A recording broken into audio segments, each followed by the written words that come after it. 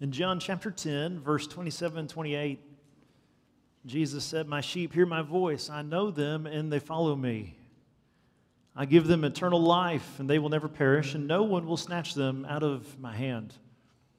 1 Peter asks the question, what about in physical suffering? What then? John 10, 27 and 28, Jesus said, "My sheep hear my voice. I know them, and they follow me.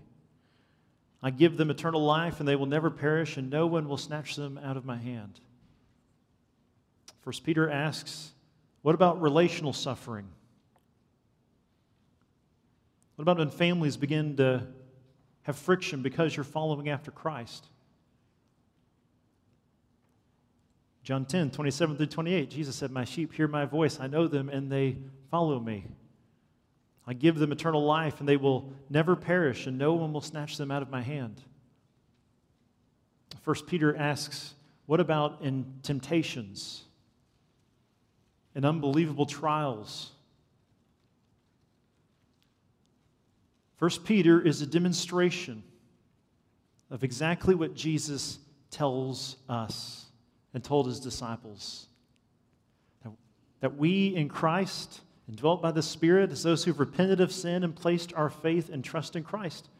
A key marker of the church, of the local church, of believers, is that they hear his words and they abide in them. They recognize his words. In the letter of 1 Peter, the local church finds herself in a season of suffering, serious relational conflict, and also for some physical conflict, for abiding in Christ.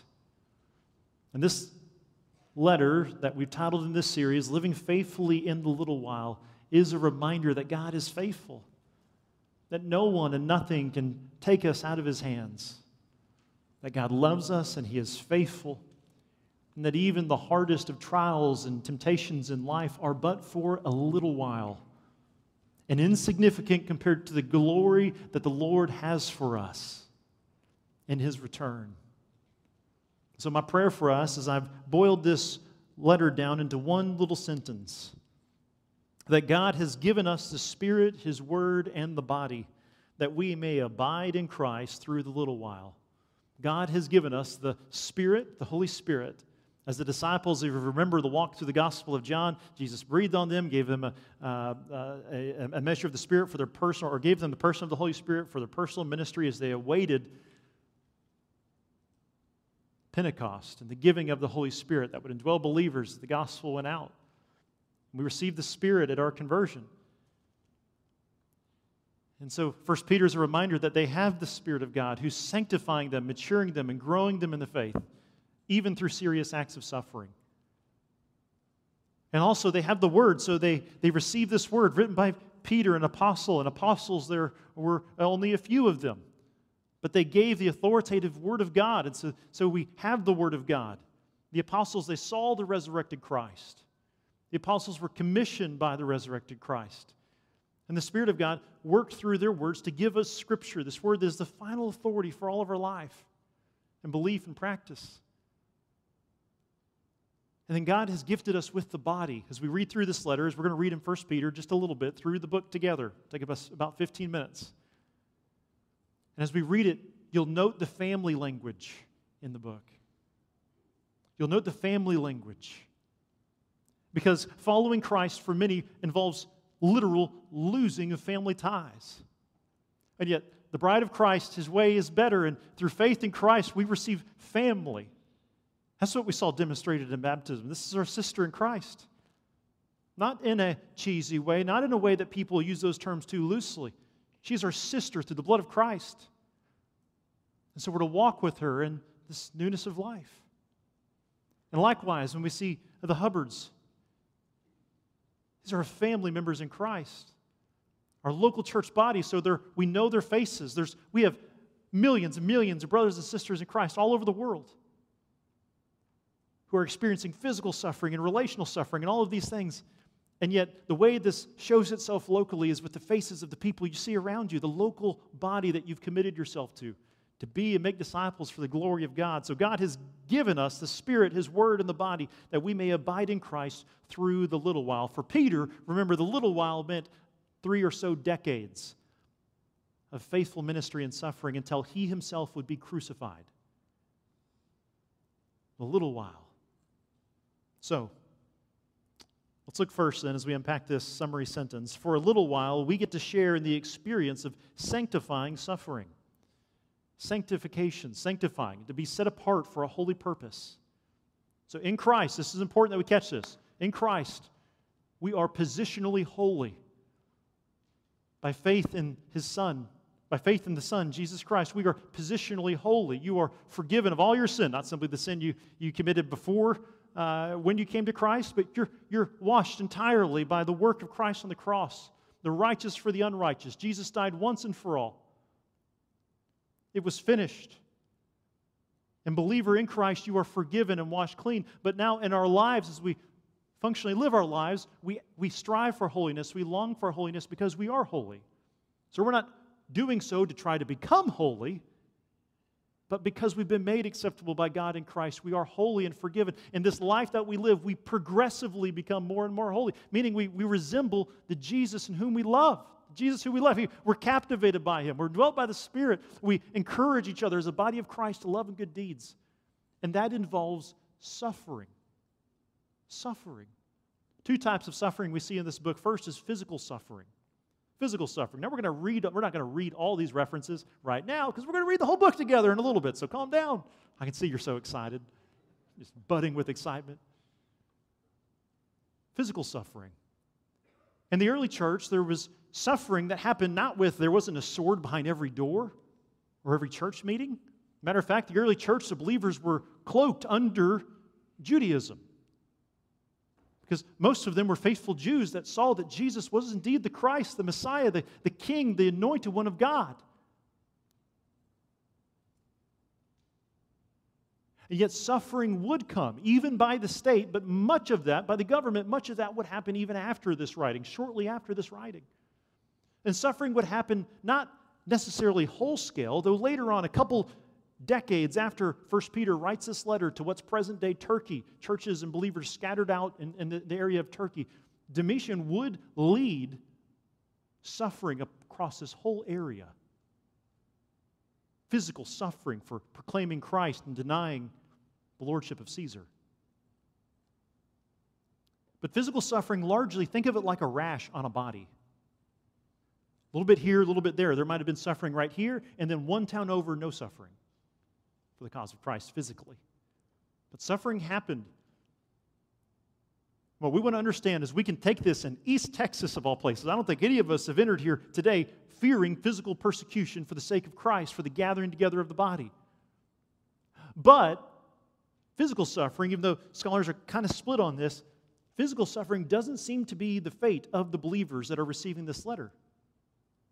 But 3 decades from receiving this letter in the 60s, it would be. So what would happen if they received this letter and thought, well, we're not physically being executed for Christ? And they didn't take it seriously. What a tragedy that would be. And so the same tragedy would befall us believers. We're not trying to drum up some drama of how hard it is to follow Christ. There are brothers and sisters of Christ all over the world that physical suffering is their lot, that they risk their lives to gather with the bride. But who knows how many of you college students God may call to missions to go on the other side of the world? And who knows how many of us might be called to business on the other side of the world, and following Christ may very well cost you physical suffering. But we never want to be presumptive. We want to prepare in such a way and train in such a way. And this is why, listen, pastors and elders and Peter, who was prepared for suffering by Jesus, if we're really feeding you the way we're called to feed you, we must equip you. Pastors and teachers must equip you to endure suffering.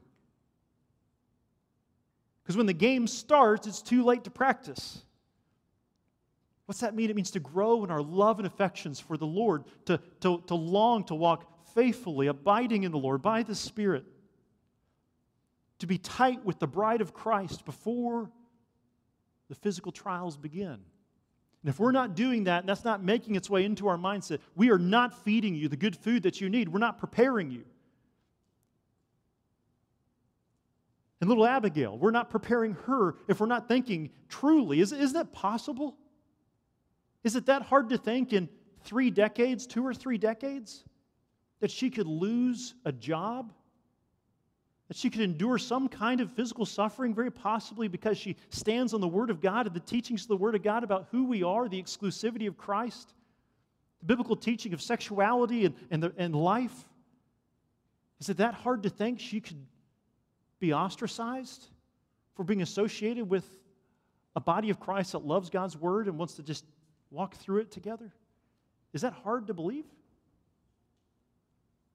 So we ought to train and to walk in such a way and to love the Lord and to equip each other in such a way that we prepare for physical suffering. So let me ask you that, parents. Are you preparing in such a way? Are you preparing your child for physical suffering for the cause of Christ?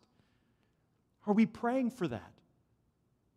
Of course, we pray that we don't endure hardship, but also we ought to pray that we would endure hardship if the Lord should count us worthy to experience hardship. And that is a heart behind 1 Peter. That God is sovereign over all the universe. So the abuses that might come in from the state, even if they act unjustly, God is still sovereign and they will give an account. So you, beloved, cling close to Christ and be faithful. Don't repay reviling with reviling, but love to reviling. Hold fast to Christ. Be like Christ. You know what's most common in our context, though, and to the immediate, is relational suffering. Relational suffering. So physical suffering and relational suffering. Without question, the believers were having unbelievable, daily, relational suffering for following Christ. And this is nothing new to Peter. Mark 10, 28 through 31, after Jesus encountered the rich young man who refused to follow Jesus, Peter began to say to him, "See, we have left everything and followed you, Jesus." Jesus said, "Truly I say to you, there is no one who has left house or brothers or sisters or mother or father or children or lands for my sake and for the gospel, who will not receive 100-fold now in this time, houses and brothers and sisters and mothers and children and lands, with persecutions and in the age to come, eternal life. But many who are first will be last, and last will be first." For Peter to feed Christ's sheep meant to prepare them for suffering, and the same is true today and across every church across the world. And so, how do we answer that question? There's something that maybe it sounds like a catchphrase, because we say it all the time. Word, worship, service, family. How do we equip you to suffer? These aren't just catchphrases. As the elders assembled these and saying, what makes a healthy disciple?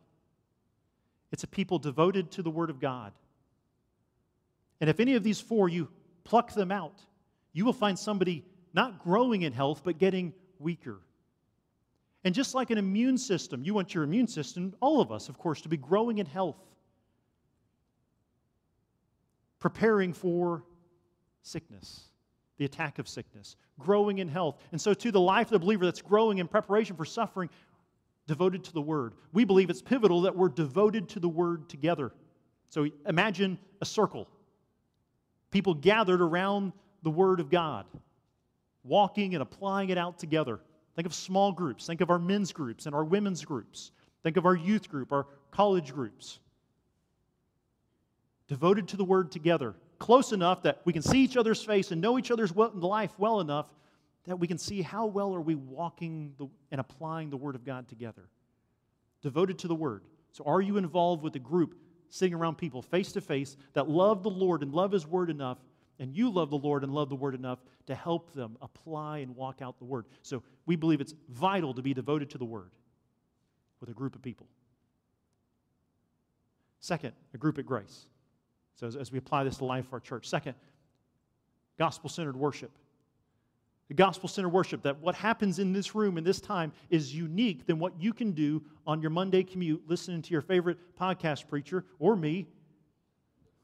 You're not supposed to laugh so passionately at that.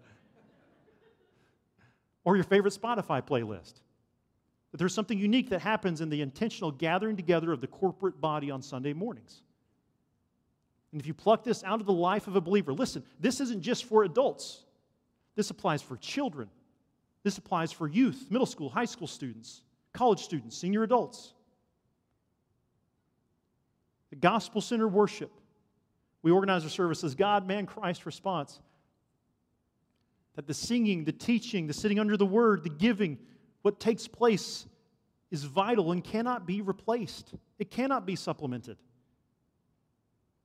That's vital to our health as believers. Sacrificial service marks the life of the believer. God has given His bride gifts. We'll see that in 1 Peter. Whether they're speaking gifts or service gifts, we do them for the Lord. A believer that's not serving and going, and we think of service in two ways. Serving in this way through a ministry of the body and living an intentional life of service, saying, God, help me to love my neighbor. And whatever that naturally looks like through the week, God, Spirit, show me opportunities to love my neighbor. But then the other side, serving with our lips. Serving by being confident and competent, that every member of Grace Bible would be confident and competent to share the gospel message, the hope that we have in Christ with others, verbally. And then family. We're building community as a family being renewed by the power of Christ's love. That means we're close enough to each other to offend each other, but also close enough to each other that when we offend each other, we'll want to do the hard work to forgive each other, right? We're close enough to be and make disciples together, to pour our lives out together, to sharpen each other. When one falls down, to help them get back up. Word, worship, service, family. If you pull any of these out, listen, we will shrink in health. We will not grow healthier. It's undisputable. So let me share with you a couple of ways in which this makes its way, and because this is a perfect example with a baptism that we saw and a family dedication. And we're the week before family service. Now, I was a speech comm major in university. I didn't need to do that to know that vision leaks. And you think I would have figured it out that the only time I've ever explained why do we do family service, that's the last Sunday of the month when K through 5th join us. And this time, the only time I've explained that to you was about 2.5 years ago. So that may be rusty for you. That was a joke. It is rusty for you. You probably have no idea. So what I want to do is I want to explain how the vision fits in, word, worship, service, family, for just a simple example of why we do family service. Because word, worship, service, family, these components, they're how I'm assessed as a pastor. Our pastoral staff, this is how they're assessed as well. Are we discipling and equipping the saints for the work of ministry? Are we going by these same 4 vision values? Are we moving in the same direction or are we not? Meaning, are we preparing you for suffering?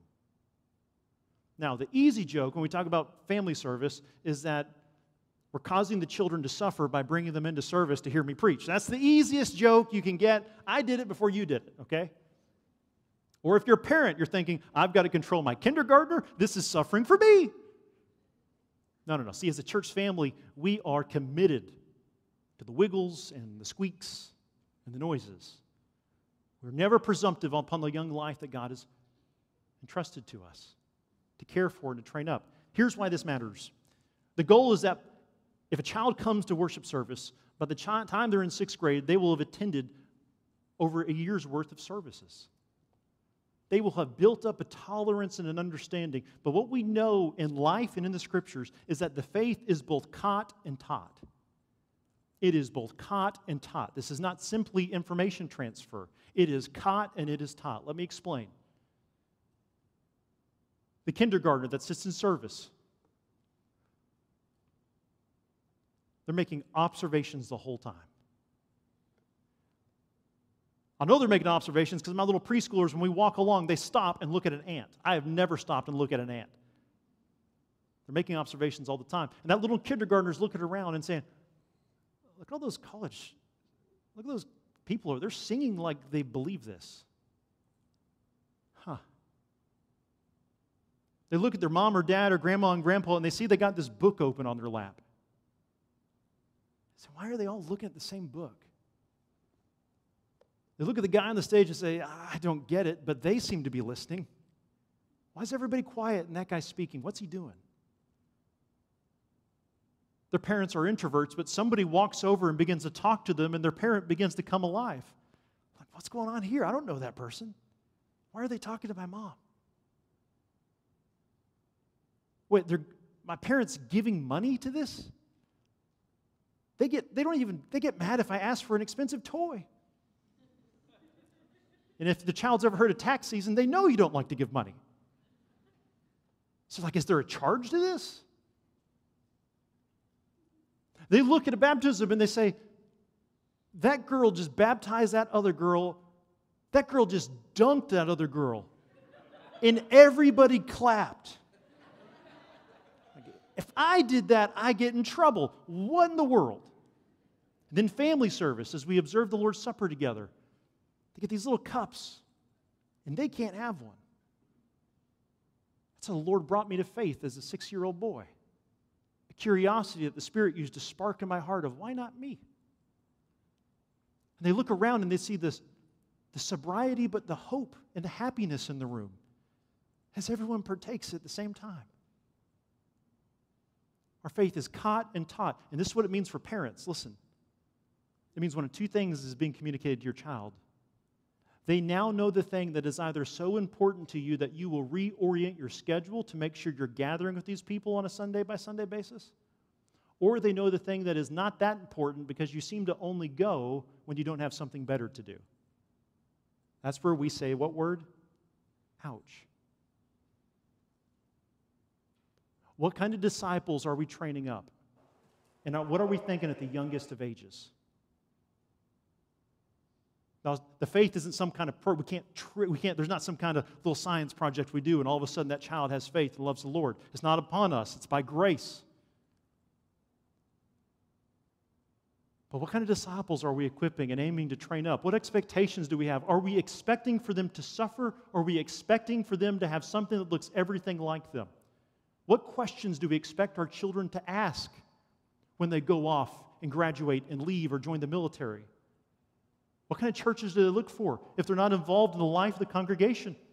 They're going to look and say, I want to go to a church where I will be entertained. Or I want to go to a church where it meets every one of my 97 checkbox. Because when my youth pastor or children's pastor didn't do it, I didn't want to go. What else does it communicate? Suffering never comes into the occasion. Disciple making never comes into the equation. And studies show there's various resources that you can look at, but one of those is called The Power of Small Changes in Keeping Students Connected, written in 2018 by Ben Trueblood. David Kinham, Faith for Exiles, 5 Ways for a New Generation to Follow Jesus in Digital Babylon. Their research found in each of these books complement this. 88% of children that grow up in the church that have no older adults investing in their life, 88% will drop out after graduation, which means senior recognition, say goodbye to 9 out of 10 of those kids. You think they're prepared for suffering? You think they're prepared to defend the Christian worldview when they don't even usually have an elementary understanding of the faith and the wealth of temptations that's about to befall them as young adults for the first time living on their own? 88%. The same research shows that if those kids have at least 3 meaningful adults, meaningful relationships with older adults in the local church, that improves by 30%. Here, listen to the concluding statement on page 139 of the second book. We can't overstate the importance of these relationships with older adults outside the family, especially as children move from their teen years. High-quality, Jesus-seeking adults in their lives can help them involved in church. Listen to this. By people they want to be around and provide them with examples they can emulate. Here's what that's saying. They see the older adults suffer well and cling to Christ. They see the older person that they've been sitting around for several years lose their husband, and yet they still are faithfully clinging to Christ. They see couples go through death and loss and job loss and heartache, and yet they still cling to Christ. And they love and serve one another. Faith is both caught and taught, my friends. If we want to grow and produce disciples that are going out to make disciples and to suffer well wherever God calls them, this must shape our attitudes. It must shape our heart, and it must shape our intentionality and the why. So all that doesn't quite come from a verse in 1 Peter, but it does come from the why we say we're worship, service, family. Because our prayer is to send out missionaries ready to suffer. Even if God would send them to SFA as a college student, or God would send them into the military or into the career field, we want to send missionaries, not sheep to the slaughter. Amen? That's God's calling for our lives. Suffer well relationally and even physically. I could say much more on that, but I won't. Second, for a little while, you know what? I will. I'm going to say more on it. Is that okay, Stephen? All right. All the restaurants have closed, and they're going to open at 12:30 today. You're just good. I just got a text on my phone. During COVID, my wife would bring our two boys, and if you saw them up here, and I know those of you that came, you saw them, right? There was like full-on wrestling going on up here. And then they would cry, and she would usually work her way back to the cry room. Sarah does an unbelievable job. They're all boy. I estimate that I spoke about 160,000 words explaining through the Gospel of John, preaching through the Gospel of John. There's only 4 words that stuck with my kids that I know of as they heard them back there wrestling around. 4 words, because they say it all the time on their own. Jesus is the light. For some reason, the Spirit used that phrase to just stick in their minds. Jesus is the light. They still see it. I'll say, who's the light? Jesus is the light. Don't you think God is so great that He can take 4 words? Now, 4 words out of 160,000 is not a good batting average. Okay? It's not good. But if He can take those 4 words and ingrain that into their heart and their soul and their belief, what will the Lord do in preparing them for suffering? When they go through dark times and heartache, I still believe Jesus is the light. They go through temptation, I still believe Jesus is the light. Never underestimate what God can do with His Word. Amen? Amen. So for a little while, secondly, we get to share in the experience of standing face to face with trials and temptations. There will not be trials and temptations, the new heavens and new earth, and Christ reign from the earth. There will not be that. Trials and temptations will be a thing only of the present as we know them now. And it leads us always to ask one of two questions. We're constantly being bombarded by as believers. And 1 Peter helps us to address them. Number 1, is Christ's way really better than fading worldly pleasures? And number 2, is Christ's way really better than the traditions of my ancestors? 2 questions. Is Christ's way really better than the fading pleasures I used to walk in? Peter calls them in 1:14, your former ignorance. And we'll see those lists as we read through 1 Peter. Peter reminds them, Jesus' way is better. Why? Because sin and holiness cannot both taste sweet at the same time, can they? They will make us distaste the other. Now, I was told after the first service that your taste buds can grow back in about 3 weeks. So our tastes can change pretty quickly, very literally, can't they? So we pray, God, give me a greater taste and a love for holiness. Your way truly is better. I know that. Help me to live that as I face temptations. This is what the church was facing at this time. Secondly, is Christ's way really better than the traditions of my ancestors? There are multitudes that are coming to faith. That's the majority of the audience, even though some may have been Jews that were coming to faith in Christ. And in which case they're still facing trials because they're believing that Jesus is the Messiah, and their parents and grandparents may have rejected Jesus as the Messiah. So it's causing problems with the family and their ancestors. But the majority of these are coming from the pagan Roman culture. And they're professing faith in Christ, and it's causing serious conflict. They're being kicked out of their families, cut off entirely. During this series, we'll share multiple stories in present day of that happening. It's impacted even members of our own congregation that have lost relationships with loved ones because of following Christ. And so notice as we read through in just a little bit the family language all through the book, because this is our family in Christ. And third, for a little while, we get to proclaim the grace and peace of our Lord Jesus Christ to a world that is marked by burdens and restlessness, an unbelieving world that is captivated by lesser loves. We'll note in the first chapter of the love of Jesus that we have as believers. This is the greater love. How tragic that the unbelieving world is settling for lesser pleasures. Not simply lesser pleasures, but pleasures that are leading to death and will lead to judgment. And how sad is it that they settle for lesser loves? but oh, they could know the goodness of the Creator and the life in Him. Like Pilgrim's Progress with Christian who walks around with this huge burden on his back. That is the true picture of the unbelieving world, no matter the spin on it. And we as believers, when we come to Christ, the Lord doesn't just rapture us up and bring Him to Himself. Rather, He deploys us to live as faithful representatives of grace and peace as we receive peace with God and therein have peace in our souls and peace with one another in a world that will never have peace apart from their Creator and the Savior, Jesus Christ. Amen?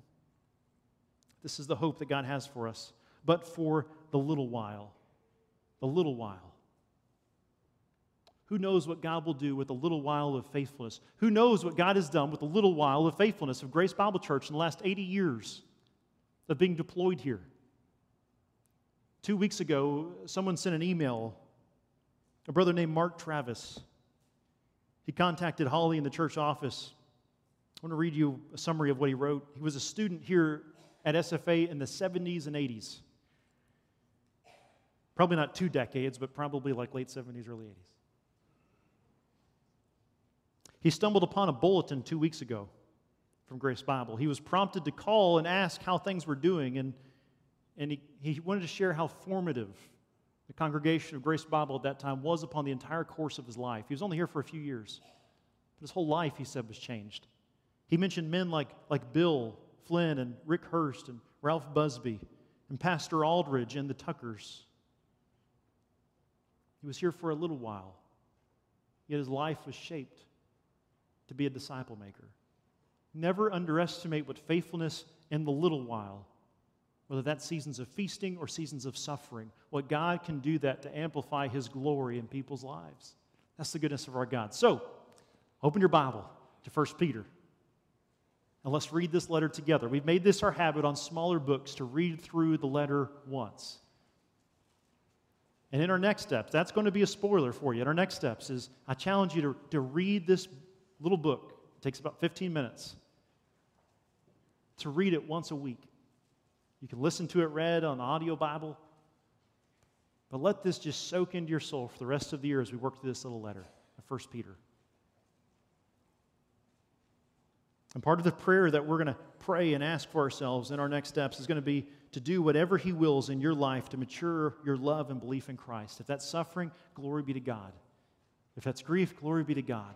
If that's feasting, glory be to God. But you want to be faithful for our great King. His ways are truly better. 1 Peter chapter 1. Let's eat this meal that Peter has prepared as he was deployed by his great chief shepherd, Jesus Christ. Verse 1, I'm reading from the English Standard Version. You're going to want your eyes on the text to be able to follow along. 1 Peter chapter 1, verse 1. Peter, an apostle of Jesus Christ, to those who are elect exiles of the dispersion in Pontus and Galatia and Cappadocia, Asia and Bithynia, according to the foreknowledge of God the Father and the sanctification of the Spirit, for obedience to Jesus Christ and for sprinkling with His blood, may grace and peace be multiplied to you. Blessed be the God and Father of our Lord Jesus Christ. According to His great mercy, He has caused us to be born again to a living hope through the resurrection of Jesus Christ from the dead, to an inheritance that is imperishable, undefiled, and unfading, kept in heaven for you, who by God's power are being guarded through faith for a salvation ready to be revealed in the last time. In this you rejoice, though now for a little while, if necessary, you've been grieved by various trials, so that the tested genuineness of your faith, more precious than gold, and perishes though it is tested by fire, may be found to result in praise and glory and honor at the revelation of Jesus Christ. Though you have not seen Him, you love Him. Though you do not now see Him, you believe in Him and rejoice with joy that is inexpressible and filled with glory, obtaining the outcome of your faith and salvation of your souls.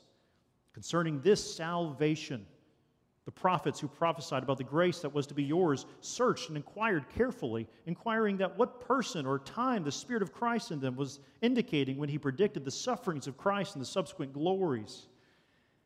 It was revealed to them that they were serving not themselves, but you, and the things that have now been announced to you through those who preach the good news to you by the Holy Spirit sent from heaven, things into which angels long to look.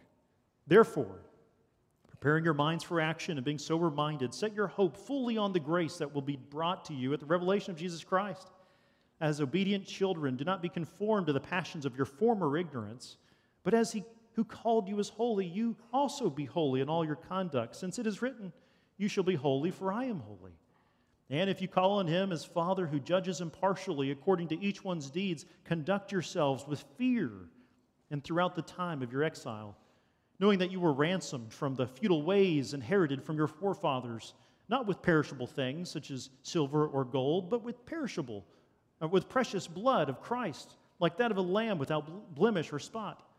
He was foreknown before the foundation of the world, but was made manifest in the last time for the sake of you, who through Him are believers in God, who raised Him from the dead and gave Him glory, so that your faith and hope are in God. Having purified your souls by your obedience to the truth for a sincere brotherly love, love one another earnestly from a pure heart, since you've been born again, not of perishable seed, but of imperishable, through the living and abiding Word of God. For all flesh is like grass, and all its glory like the flowers of grass. The grass withers and the flowers falls, but the word of the Lord remains forever. And this word is the good news that was preached to you. So, put away all malice and all deceit and hypocrisy and envy and all slander. Like newborn infants, long for pure spiritual milk, that by it you may grow up into salvation, if indeed you've tasted that the Lord is good. As you've come into Him, a living stone rejected by men, but in the sight of God chosen and precious, you yourselves, like living stones, are being built up as a spiritual house to be a holy priesthood, to offer spiritual sacrifices acceptable to God through Jesus Christ. For it stands in Scripture, behold, I am laying in Zion a stone, a cornerstone, chosen and precious, and whoever believes in Him will not be put to shame. So the honor is for you who believe, but for those who do not believe, the stone that the builders rejected has become the cornerstone, and a stone of stumbling and a rock of offense. They stumble because they disobey the word as they were destined to do. But you are a chosen race, a royal priesthood, a holy nation, a people for His own possession, that you may proclaim the excellencies of Him who called you out of darkness and into His marvelous light. Once you were not a people, but now you are God's people. Once you had not received mercy, but now you have received mercy. Beloved, I urge you as sojourners and exiles to abstain from the passions of the flesh which wage war against your soul. Keep your conduct among the Gentiles honorable, so that they speak against you as evildoers. They may see your good deeds and glorify God on the day of visitation. Be subject for the Lord's sake to every human institution, whether it be to emperor as supreme, or to governors as sent by Him to punish those who do evil and to praise those who do good. For this is the will of God, that by doing good you should put to silence the ignorance of foolish people. Live as people who are free, not using your freedom as a cover-up for evil, but living as servants of God. Honor everyone, love the brotherhood, fear God, and honor the emperor.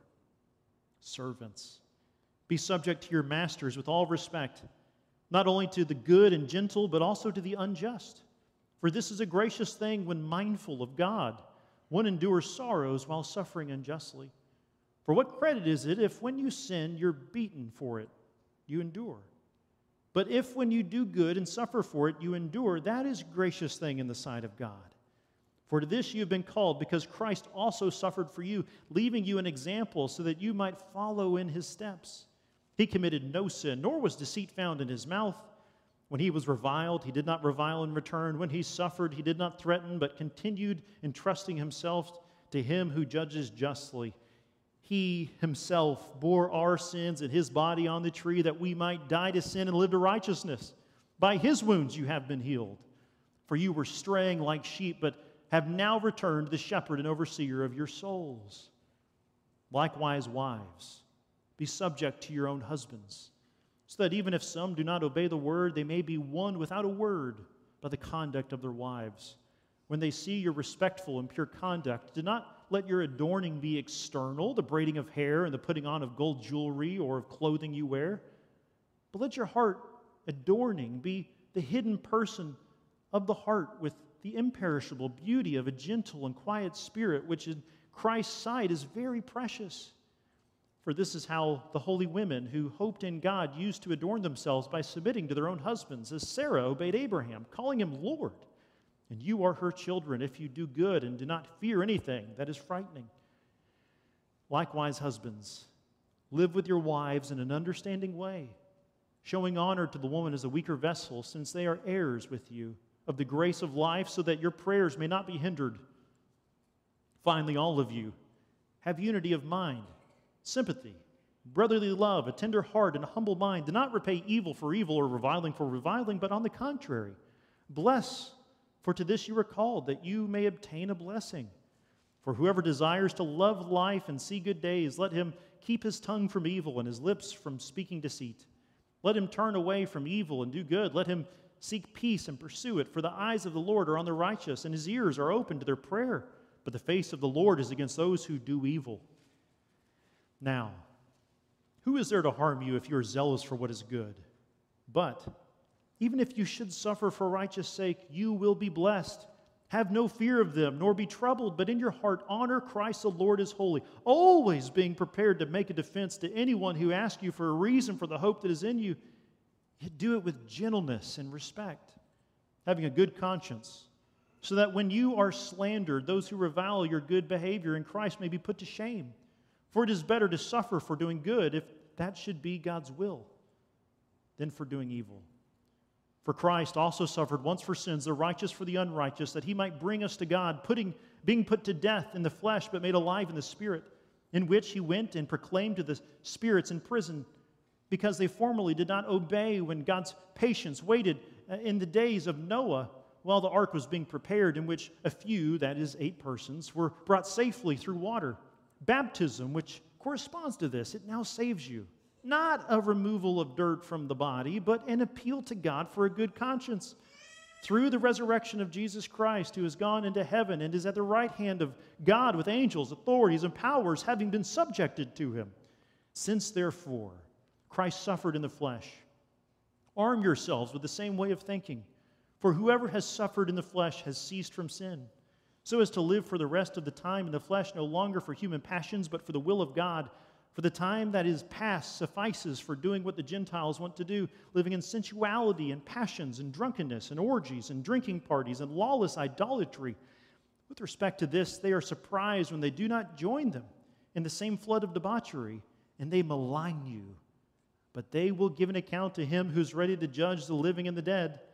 For this is why the gospel was preached, even to those who are dead, that though judged in the flesh the way people are, they might live in the Spirit the way God does.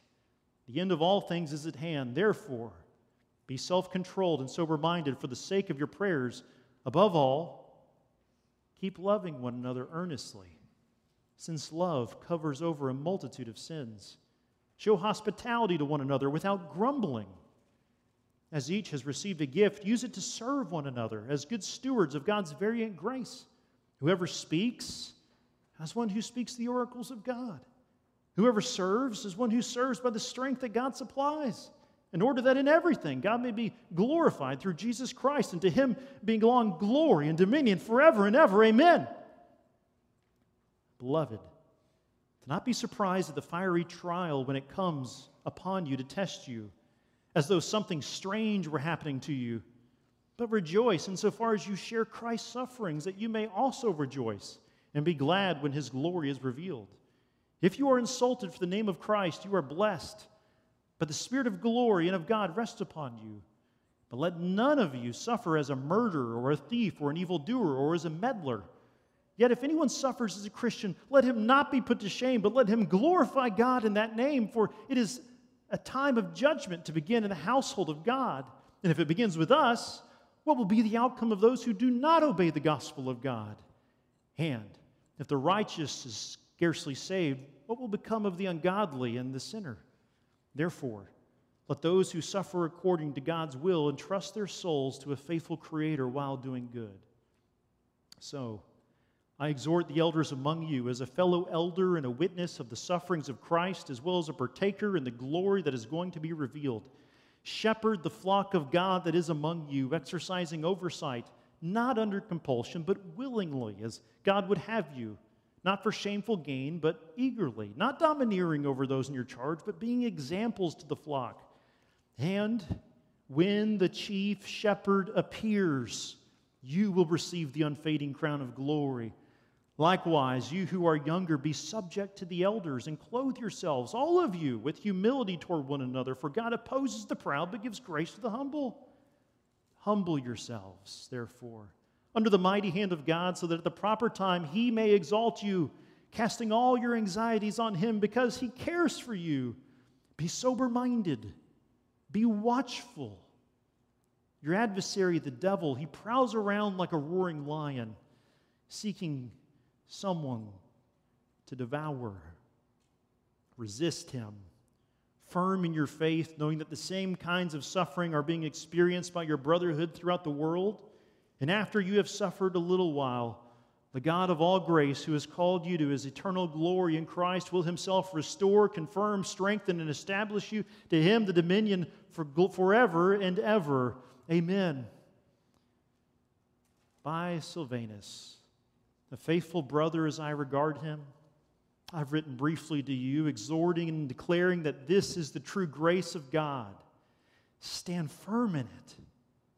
She who is at Babylon, who is likewise chosen, sends you greetings, and so does Mark, my son. Greet one another with the kiss of love.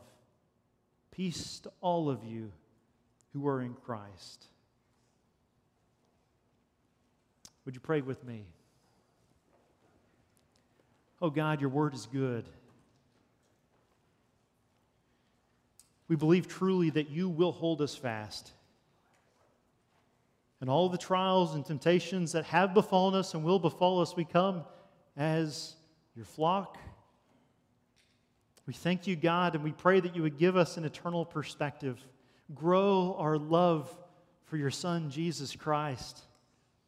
Grow our boldness and our willingness to walk in accordance with the gospel, that we would strive and love holiness. Would you give us a boldness and an unfadingness of presenting you to others, to our neighbors and our family? God, would you find us faithful in the little while? Father, we lift up to you those that may have heard this for the first time, that don't know you as Savior and as Lord. God, we ask that you would bring them to newness of life.